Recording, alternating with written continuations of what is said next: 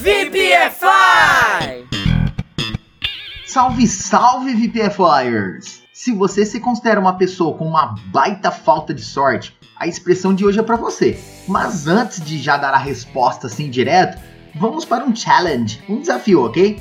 Vou deixar aqui algumas opções e ver se você acerta. Bora lá! A expressão falta de sorte, podemos traduzi-la como alternativa A, terrible luck, alternativa B, horrible day, alternativa C, my luck is a e alternativa D, just my luck.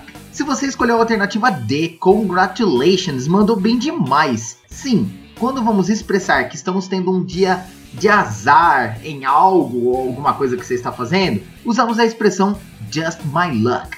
Algo do tipo no português como, mas que azar, mas que falta de sorte. Vamos ver se você entendeu. Imagina aí você acordando logo de manhãzinha e batendo o dedinho na quina da cama. Foi tomar café e derrubou bem na sua camisa na hora de sair. Ralou a roda do carro na hora de estacionar, chegou atrasado no trabalho e o passarinho fez cocô na sua outra camiseta. E para terminar esse dia maravilhoso, trancou a chave do carro dentro do carro. Bom, depois de tudo isso, pergunto a você, que expressão você diria? Exato, just my luck.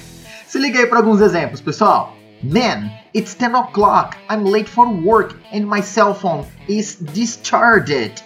Oh my god, just my luck. Cara, são 10 horas, estou atrasado para o trabalho e meu celular está descarregado. Oh meu Deus, que azar. Today that you didn't go, they gave us pizza for lunch at school. Just your luck. Hoje que você não foi, deram pizza no almoço lá na escola. Que falta de sorte a sua, hein? E aí, curtiram a dica? Espero ter ajudado. E agora vamos para alguns desafios do update. Number 1. Estão dando dinheiro lá no centro e não tem como eu ir. Que azar. Number 2. Assim que ela saiu, você chegou e por isso perdeu a carona. Que azar o seu, hein? Thank you so much. Teacher Baby off.